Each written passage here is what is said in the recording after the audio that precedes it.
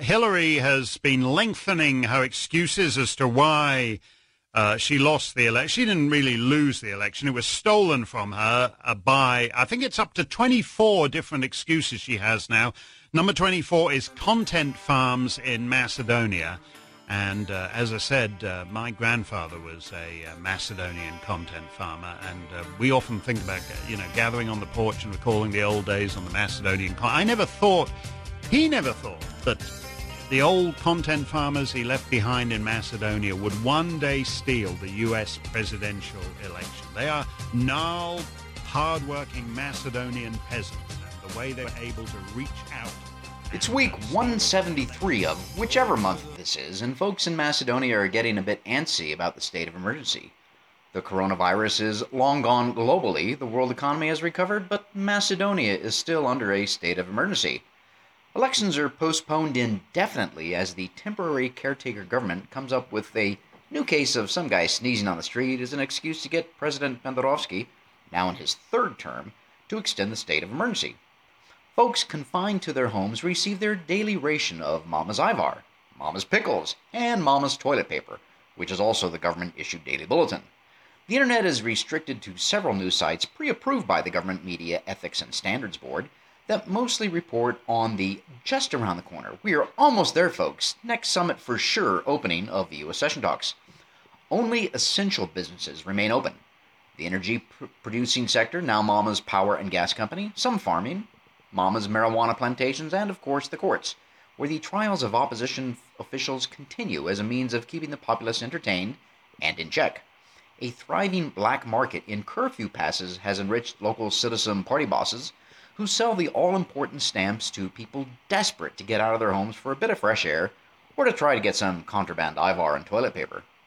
EU officials continue to welcome the state of affairs in Macedonia. While acknowledging that all other countries have dropped the epidemic quarantines long ago, they also note that any relaxation of the coronavirus epidemic rules might result in the people speaking their actual mind on EU and NATO. And, well, now we can't have that happen, can we? We'll discuss all of this and more on this episode of the Macedonian Content Farmers Podcast. I'm Jason Miko, coming to you from the foot of the Catalina Mountains in Ural Valley, Arizona. And this is Cvetin Shalimanov calling in from Skopje, Macedonia.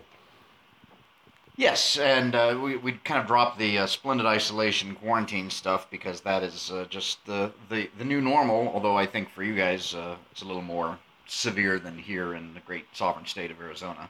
Yeah, the intro was futuristic, but not too much. I mean, things are getting really totalitarian here. Yes, well, it's kind of funny. So Anne Applebaum, I can't remember if she's a New York Times writer or Atlantic. She claims that Viktor Orban is the first dictator in the European Union, and yet she ignores the abuses going on in Macedonia.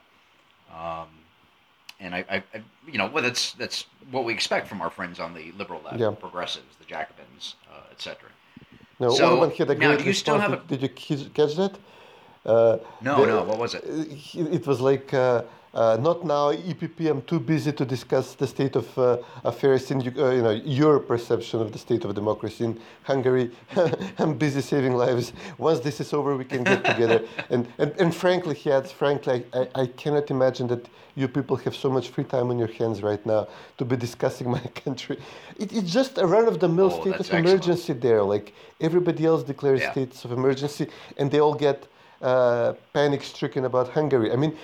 Here in Macedonia, the government was banning people from congregating on the streets. It was setting supermarket prices. It was announcing it's going to be investigating. We have that. They were announcing they're going to investigate, with an intent to find something. Pharmacies which hike prices for masks well before they even introduced the state of emergency. And we kept telling them, listen, okay, you can't just do this on a whim. You have to create a state of emergency, and then you can legally, lawfully do it. So for, I think about 10 days, they were doing all of these things without an officially declared state of emergency. And nobody, was concerned about this. Nobody said boo. In Hungary, it's a pretty normal state of emergency. Like By now, most other European countries declared one, and the government can declare. Elections are obviously postponed. Nobody would dare vote in this situation. We didn't even legally postpone elections in Macedonia, but they're postponed by common agreement that it's ridiculous to have elections now. We did not. We had a meeting of law professors, and they did not come up with a solution to the problem. Oh. They just instructed the Electoral Commission to suspend preparations. So we're doing crazy stuff here, and we were doing it without a state of emergency. But in the case of Hungary, it's the sky is falling. It's incredible. Well, this just goes to show you that our friends on the left, the progressives, are going to use this situation, desperate as it is around the world, to continue to push their. Basically, it's ironic. They're going to continue to use it to push their authoritarian agenda because that's what they are. They're accusing Orban of being authoritarians when it is these people, like the Ann Applebaums of this world, and the government of Macedonia and folks like that wish to impose their will upon the rest of the people and continue with it. I think we should mention that this is episode 66 of the Macedonian Content Farmers podcast. We're recording this on Sunday, April 5. It's Palm Sunday for the Catholic and Protestant world. I'd like to emphasize that. Next week is Easter here. Next week is Palm Sunday for the Orthodox world. And the following week, the 19th, I believe, is Easter in the Orthodox world. I don't know what week this is of coronavirus madness, but 3, 4, something like that. It's kind of funny, Svetlin. They keep telling us the 14 days.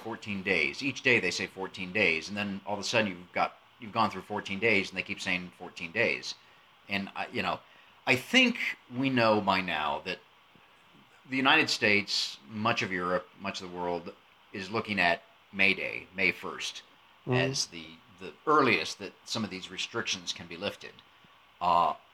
Whether or not things are going to be better by then, I think is anybody's guess. We've been reading the news and watching the news and listening to the so-called experts, etc. And there is some good news out there, but we just don't know. Now, coming back to Macedonia, do you guys still have a curfew in place? Yeah, there is a curfew. It's currently on. Now it's 9 in the evening here, and this is a weekend. It's a Sunday, so yeah, the curfew began at 4 in the afternoon.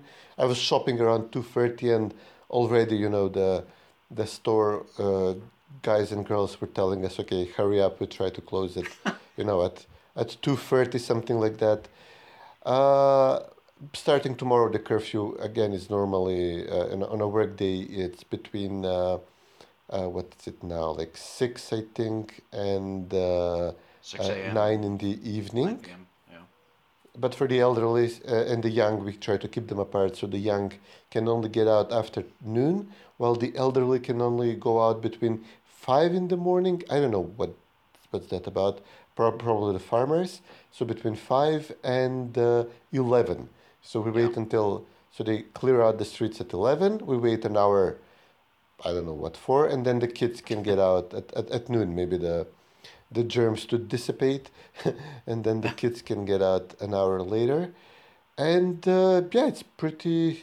And start as of this weekend, we have Kumanov under lockdown, under a quarantine. City. Yeah, and that's a big city. That's like 120,000 people. So before that, we had Debar under quarantine, but that's just like 10,000 people at the borders. You just close the border crossings, and one road, you close it on both ends, and the city is sealed. And more importantly, you can deliver food and hygiene supplies to such a small city, no problem. But Kumanov is a completely different beast altogether. Skopje has the most cases, like 250, I think, by now. I think 500 throughout Macedonia, more than half are in Skopje. But Kumanova has been growing exponentially, like there are 60, 70 cases by now.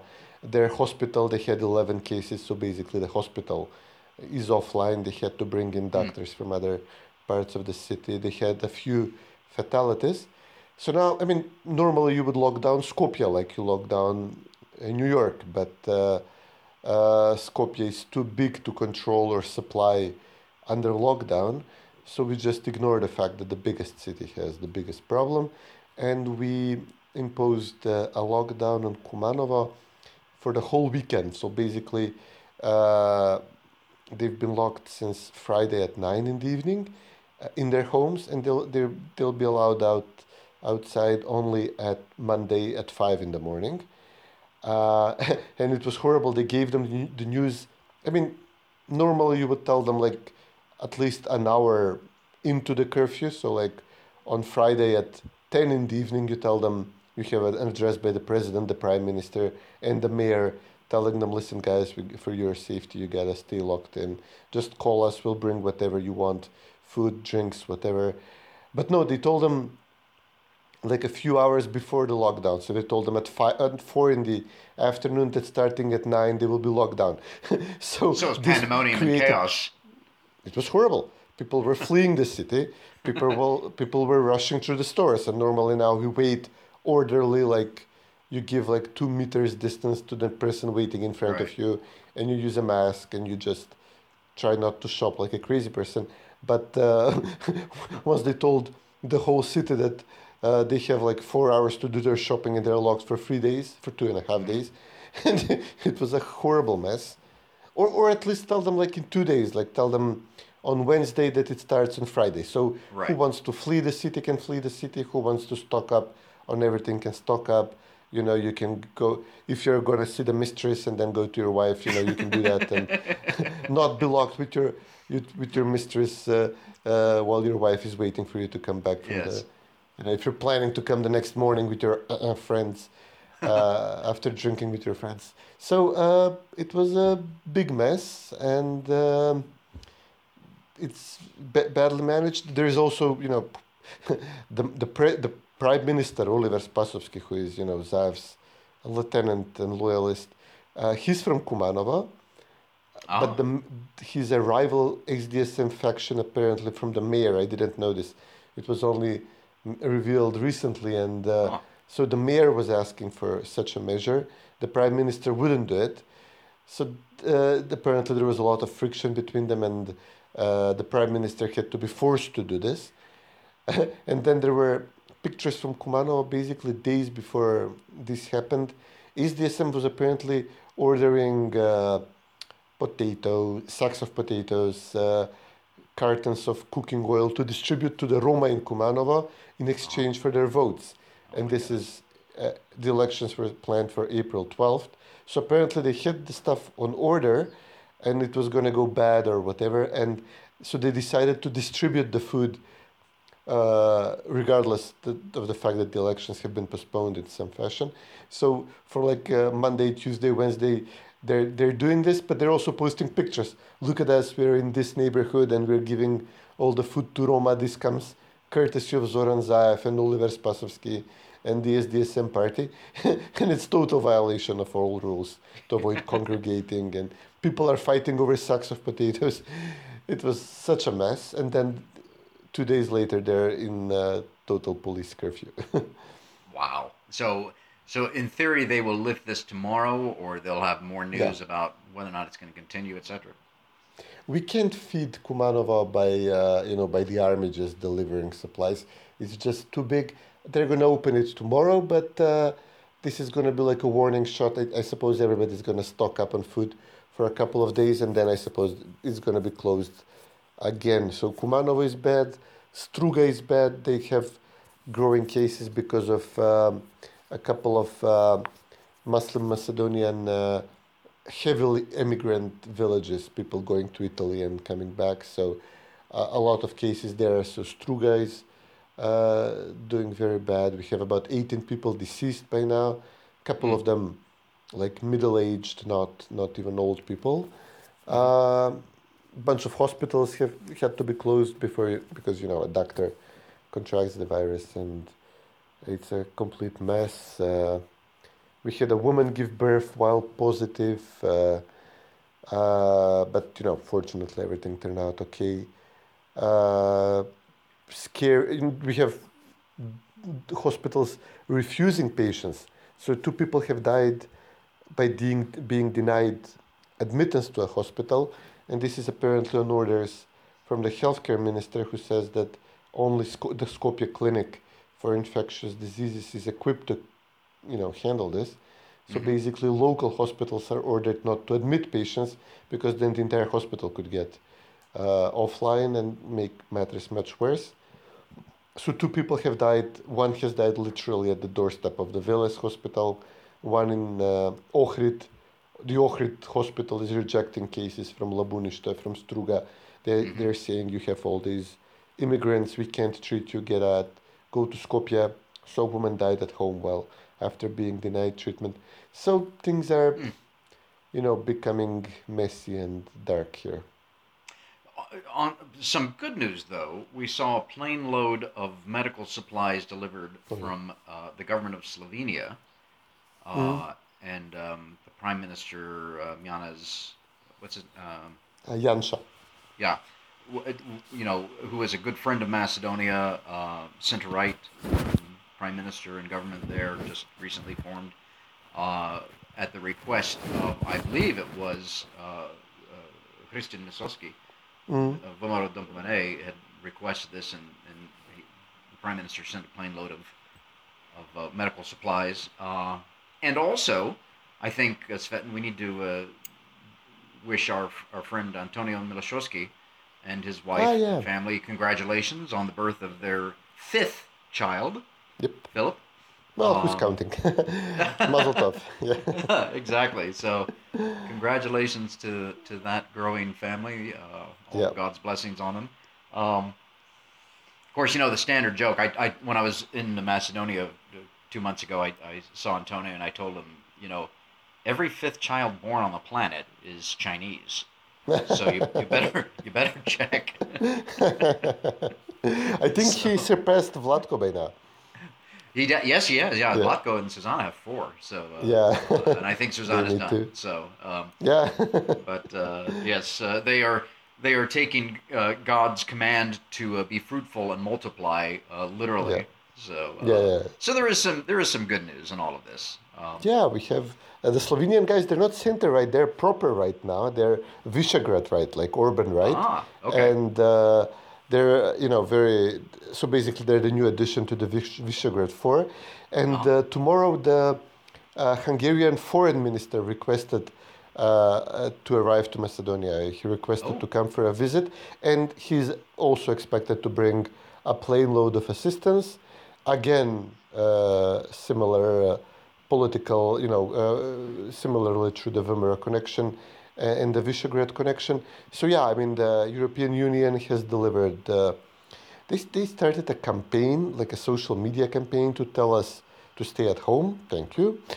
They provided promised several million in assistance to the budget and whatever, in a situation where the budget hole is 700 million euros and upwards.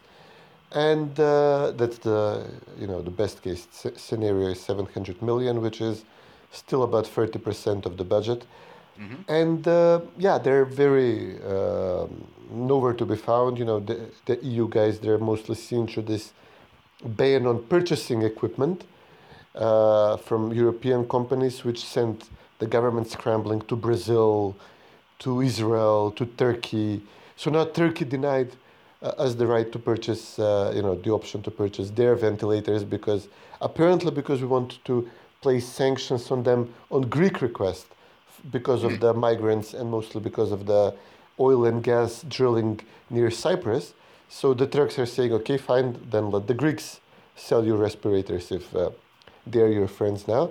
So we're, if we were closed on all ends, and only the Visegrad guys, the Orban guys are supplying assistance, and this is going to be noticed among the people. Interesting. Well, I have, on this broad subject, I've noticed an uptick in the number of columns, articles, and analysis coming out about the potential demise of the European Union over this whole thing. And how, as we've talked about in the past couple of podcasts, that the first order of business for every country was to close its borders. And it's, in a way, it's every man for himself. And it's that's what the nation state is there for. It's to protect their own people first and foremost. And the response of the EU, as you've just pointed out, has been woefully inadequate to its own high ideals, quote unquote, but others on a individual country by country basis have been stepping up to the plate and helping their friends and their neighbors. Yeah, and in the Balkans, since we're so balkanized, basically every other valley is oftentimes a different religion or a nation. And as I said, hospitals are turning back patients from one city to another. So Ohrid doesn't want to have people from Struga coming over. We're going to be maybe even below the level of the nation state. We're gonna balkanize to a city state level the way things are going if this persists. Kumanova has been calling to control entry and exits out of the city, but most importantly, entrances. Kochan is demanding, wants to set up roadblocks because Vinica next door, all this region, they have a lot of people in Italy, but Vinica especially. So they're worried about Vinica bringing the disease. We're going to have this divide like in the US, big urban cities against the more rural communities where, we practically do not have the virus. In the rural communities, the curfew is also ignored because, you live next to your farm. Of course, you're going to work on your farm. No, it's not going to, you're not going to stop doing the farm work because of the virus.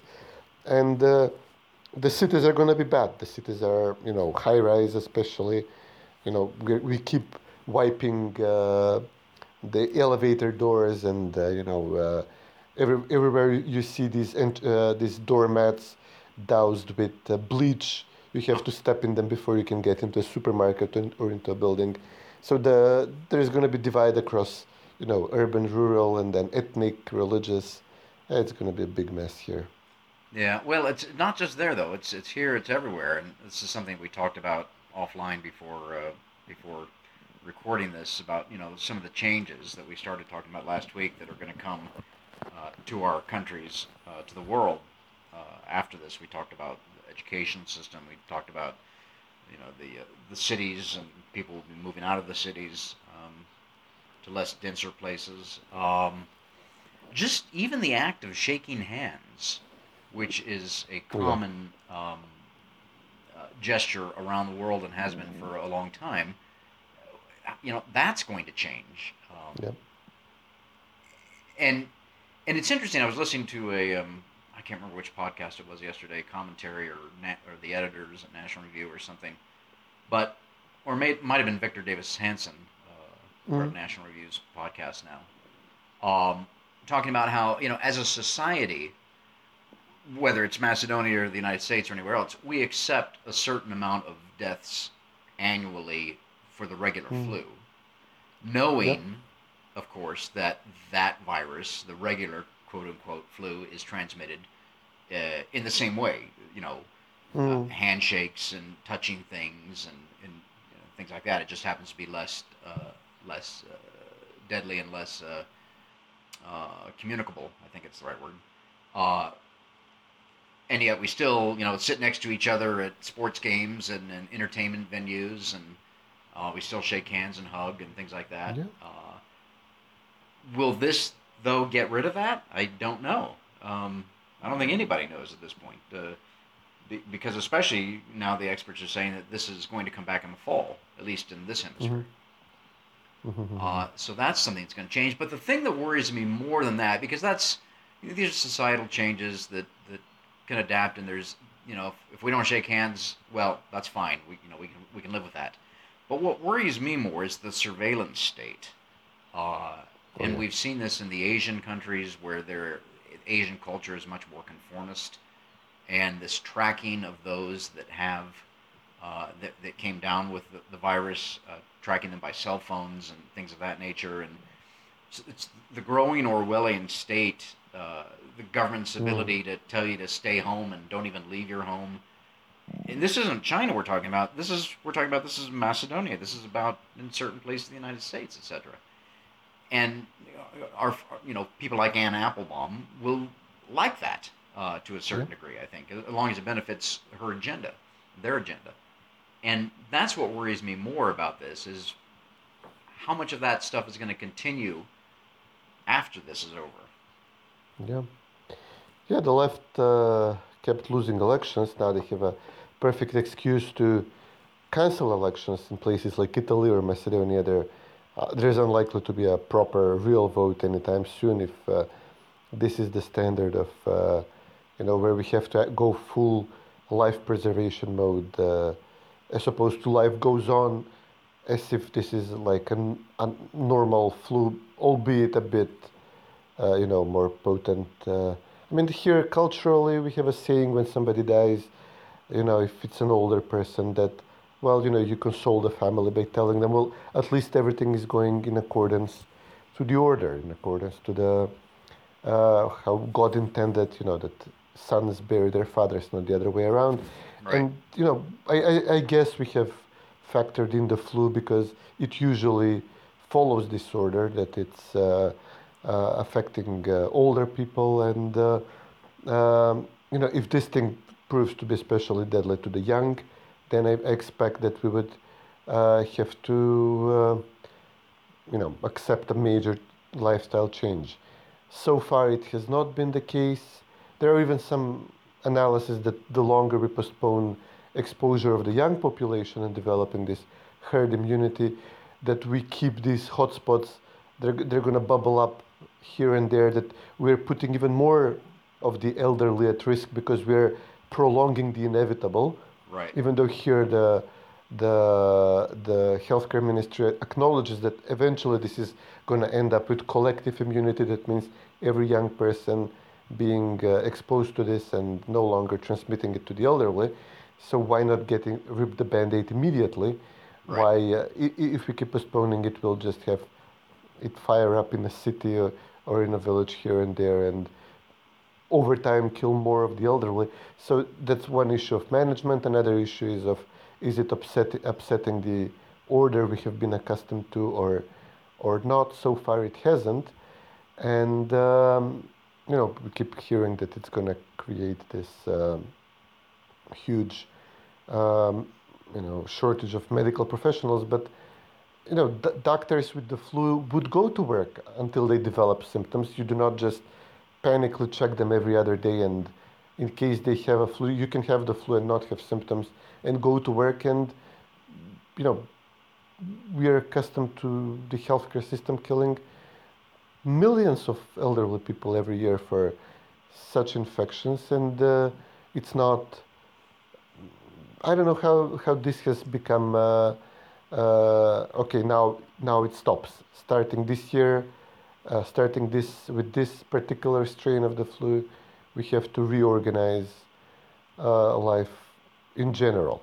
Right. Some things might be changed to the better, but as you said, it's going to be very difficult to claw back the power from the government once we gave them the right to set prices, to control banks, to order them what to do with the payment of the loans, to pick winners and losers, to reimburse the losers they like.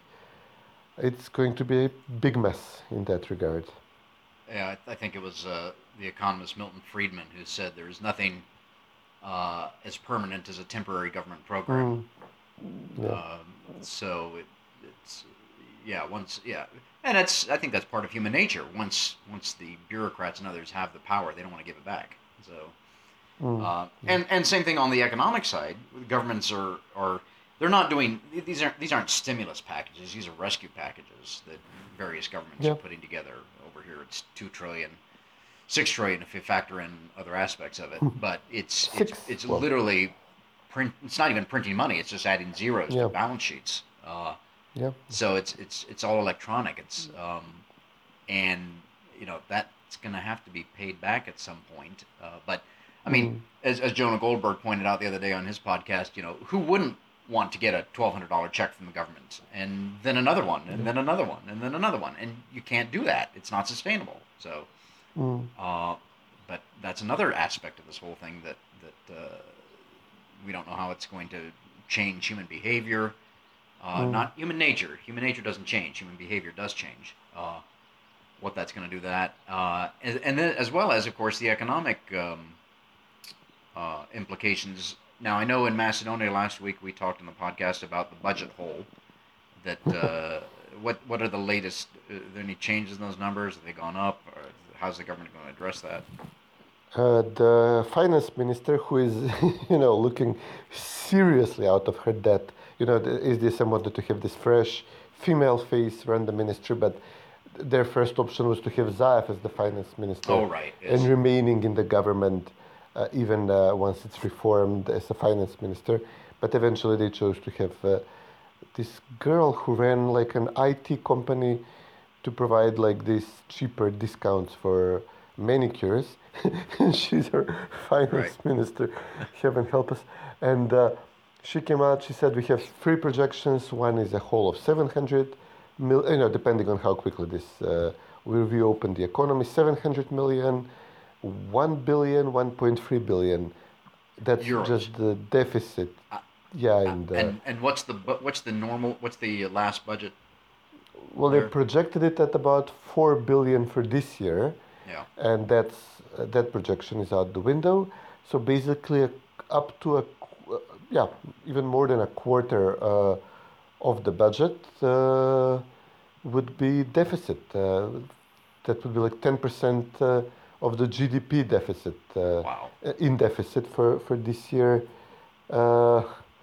And in all of this, Zaev proposed cutting public sector wages. That would have killed him in the elections. That was his alternative to cutting the actual big budget item, which is the retirement, the pensions. So he wanted to sacrifice the public sector workers, which are 120,000-130,000, to save his standing with the 350,000-400,000 retirees. But Right. even this was rejected at the government. Apparently his own party and Dewey were opposed. So now we're cutting practically nothing. And even they used their executive power yesterday to adopt a law in which they give the huge bonuses, payments to the Katitsayaneva's team, to the special prosecutors. These guys who have been extorting money left and right, like tens of millions. And they were complaining that they were fired. Some of them were fired from their jobs after, the institution was destroyed after Yaneva destroyed it. And they were not being paid for months. So now we're paying their back pays, and we're hiring them in the regular prosecutorial service. We're giving them their bonuses. They stole enough money to last them 5 lifetimes, and we are paying them. That was such a horrendous movie yesterday. Wow. And so I saw in the news, I didn't have a chance really to dig deeply into it, Svetlin. Maybe you can let listeners know, but Ortsy Kamchev, who is kind of the star, quote unquote, of the racket scandal. Actually, that's Katitsa Yaneva and Boki 13, but he was the businessman who was extorted. He owns a private clinic, Sistina, and they've been doing their own testing of patients, and their numbers are different from the government's numbers. What's that all about? This was great. I mean, we have the racket scandal mixed up completely with the coronavirus epidemic handling scandal. So basically, Orza first proved that the government is extorting money from him. He wiretapped them, recorded them. It was all glorious. For the entire year, we've been entertained by this scandal. And now, through Sistina, they have a different type of test, which shows if you're either in full-blown, infection, or if you had already acquired this immunity, if you have the antibodies. That means you had the virus, you defeated the virus, you can't, in most cases, can't reacquire it. And they've been doing this massively. So the government has a limited number of tests, and they would do like 100, 200 tests in a day. Orza would do 400. And out of them, like a quarter would return positive. And he would tell them, okay, now you go and do the test again in the government. You show up with my piece of paper and tell them that you have the antibodies, which means you're either infected now or are immune, and now you'll know, which is very useful. You can put these people back on the streets. You can put them back into work if they have, have a positive from Orza but a negative from the government. He was doing a lot of work, but his numbers were, turns out he was doing 2 or 3 times more tests than the government. And even because there is this perverse way the public sector bills services in the absence of a market. They just, pull the numbers out of their and basically it turned out that Orca was charging significantly less for a test than the government, like 2 or 3 or 4 times less than the public sector was charging. So he showed that there is apparent corruption in the testing. He showed that there is serious under-testing, and the government's response was to seek the journalists they control against him. So they started accusing Gorza's tests of being not professional, that they were fake, that he was giving false hope or false positives to the people. Then the government sent an audit to his hospital to get him to shut up. And eventually, as we were discussing totalitarianism, they ordered him to stop publishing his numbers. So now Sistina and the other private hospitals who are doing corona testing, they're not allowed to publish their numbers, which clearly indicates that the government wants to hide the number of, the extent of the epidemic. SDSM invested heavily in Venko Filipcu, the healthcare minister, to present him as, a competent, calm, under fire person who would go out every day 2 or 3 times to reassure the public. They started campaigns of Viber stickers you can use with Venko giving you orders, like listen to Venko, he knows what's best for you. This just like they were promoting Katica Janova once with T-shirts and billboards and everything, and now they were doing this with Venko. But as the numbers got worse, with people, significant number of people dead by now and being infected, and as Orca was showing that the numbers are even worse than the ones that Venko was giving us, and they ordered him to shut up. Wow. And the best part is he also offered his hotels, one of which was a hospital until recently, the old Sistina, for quarantine. And we had this is the iconic image now from the epidemic so far. So Vladimir Milchin, this horrible former police agent, informer, who got proper, decent Macedonian dissidents in prison by spying on them, and who was instrumental in organizing the Colored Revolution. He was head of the Soros Macedonia branch. And now Milchin had to be evacuated by the Austrian government from Peru, where he was on vacation with his wife. And once you return to Macedonia, you can't just be allowed into the streets. You have to go into quarantine. And even Milchin had to go into quarantine. And they sent him in one of Orca's hotels.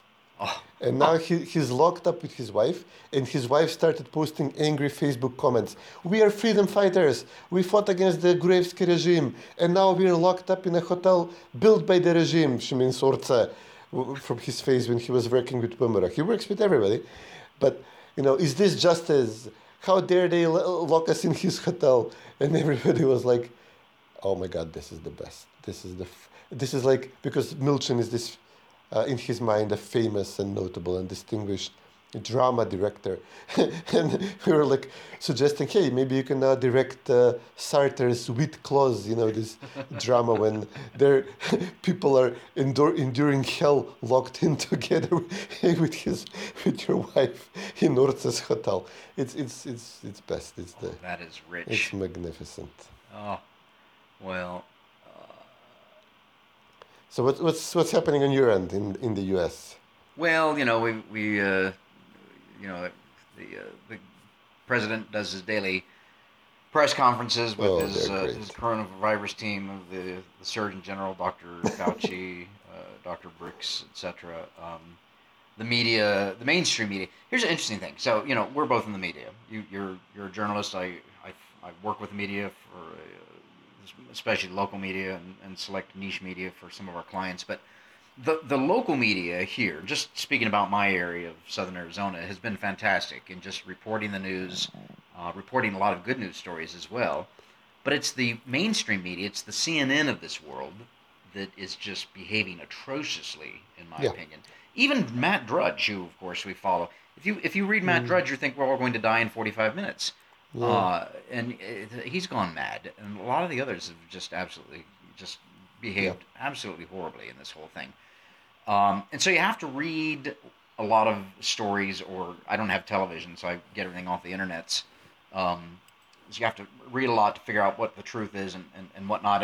And the thing that still kind of bugs me is that very few people are reporting, about the Chinese. And they're, I'm looking at here at the latest report right now. It says China, which is a country of 1.4 billion people. I don't need to remind our listeners.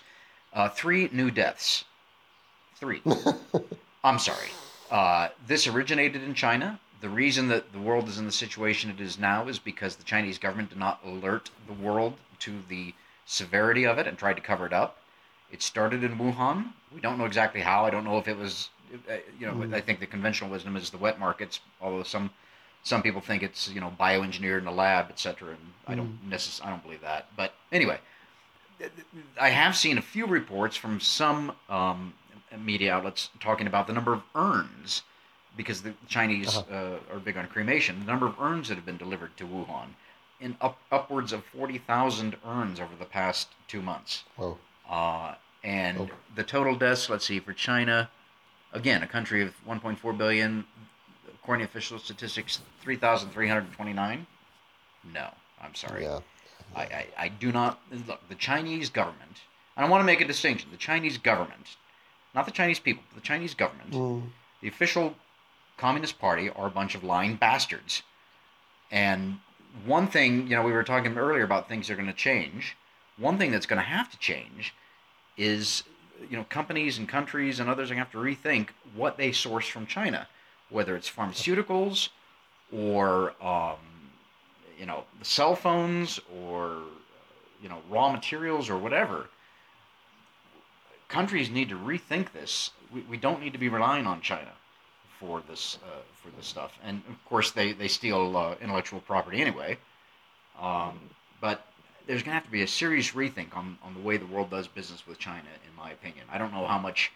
I'd be curious to know what the statistics are for Macedonia and China, what the import-export is, and what those imports and exports are, aside from the cheap plastic crap that China sells. The food stuff? I haven't checked the numbers. Yeah, I think we buy a lot in machinery as well, like electronics. Yeah. You would easily find like Chinese TV sets or air conditioning units. That's all made in China, and I'm sure, cars we buy, a lot of the car parts are made there. I mean, I expect that Macedonia, which is still barely able to be like a competitor to China in textiles or car parts, I assume we're gonna get some more business if things develop regionally, like Europe tries to get more self-reliant, America tries to get more. I think we're gonna get more car parts plants here, but again, we are not. We can't, cover a fraction of what they're producing here, even if we got all the contracts to sew masks and car parts. Maybe more automation will be the answer. They're trying to get to do a little public diplomacy. So they gave some assistance to the Interior Ministry. So then this prompted the European Union the OSCE mission the next day to post a picture of a similar donation to the ministry, but like they had like 5 boxes more if the Chinese gave us 10 boxes of whatever.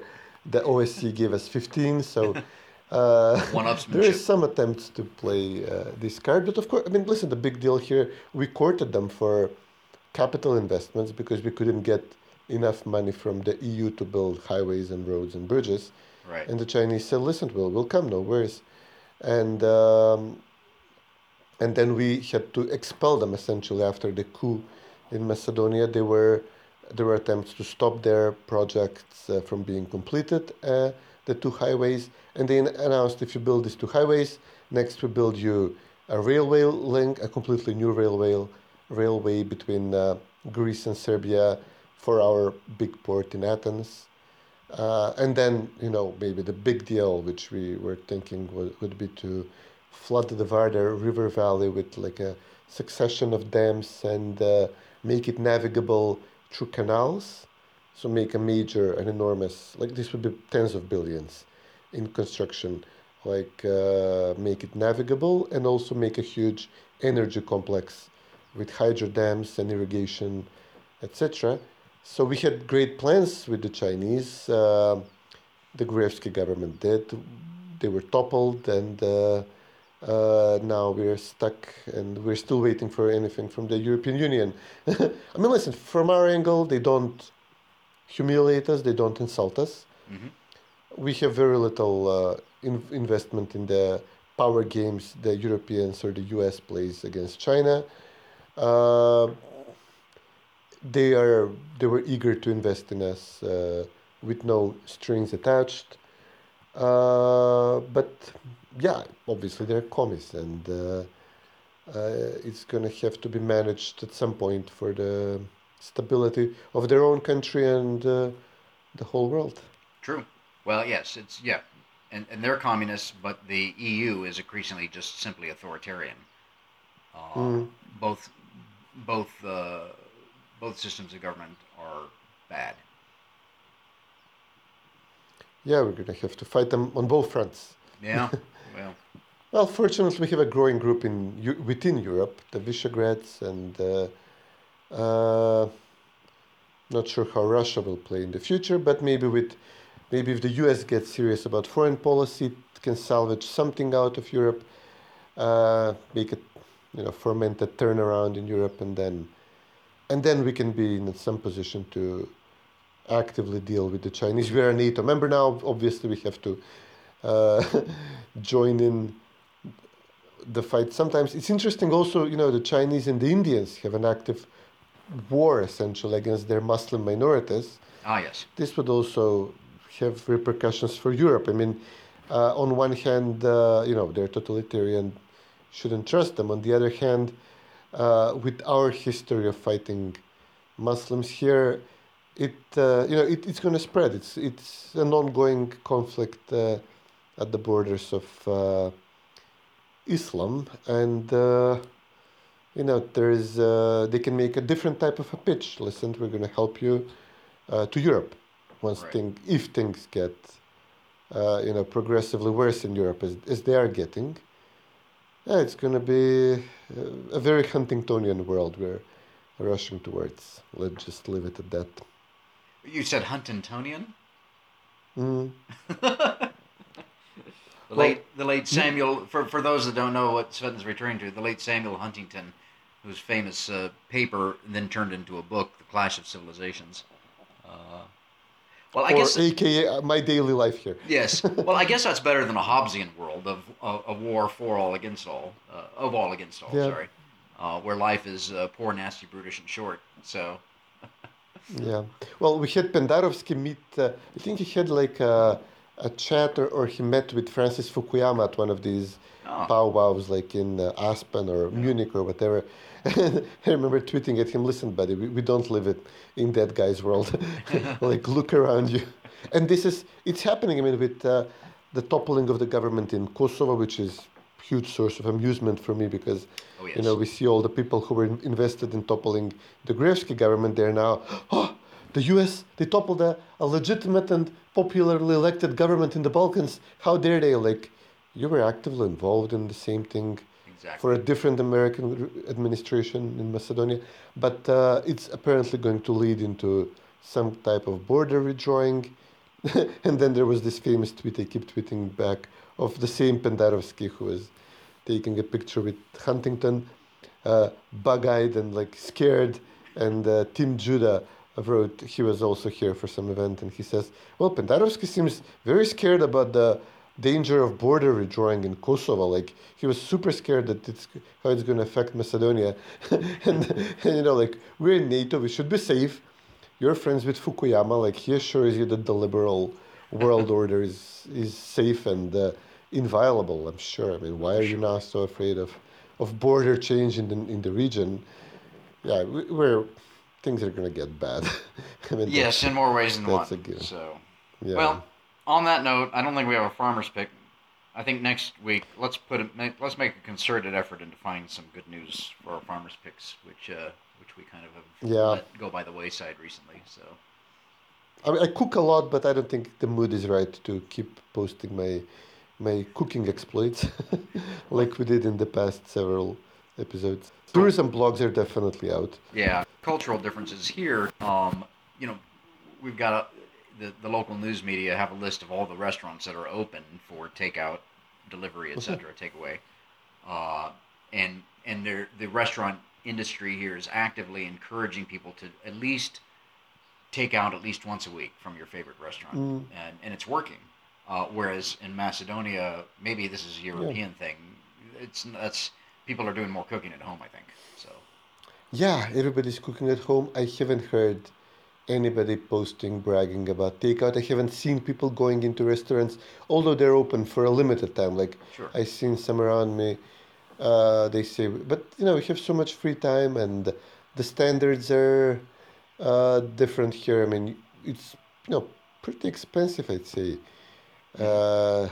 to eat out, and now you have all the time in the world, and we all piled up on flour and macaroni, and I just keep perfecting macaroni and cheese and macaroni and tuna, and I did steaks. I did proper steaks like the other day, but it's mostly, and I wait for weather to get warmer so I can start grilling. yeah, But yeah, we don't have this culture of supporting our local restaurants unless you can be pictured inside. Like people would love to post pictures while in a restaurant and throwing money around at the music and whatnot. But right now, somehow I don't see it. There is no campaign to post to promote like takeout. yeah, that's too bad.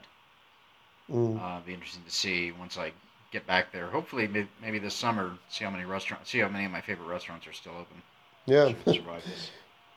who has survived? Yeah, it's All gonna be right. ugly for a bunch of people. Yeah. All right. I think that's a wrap on this end. Yeah, I think we have it all pretty much covered. We'll see what Orca comes up with next week. Yes. He's the hero of the past year, definitely. All right. Good talking to you, Sven. You too, buddy. Take care.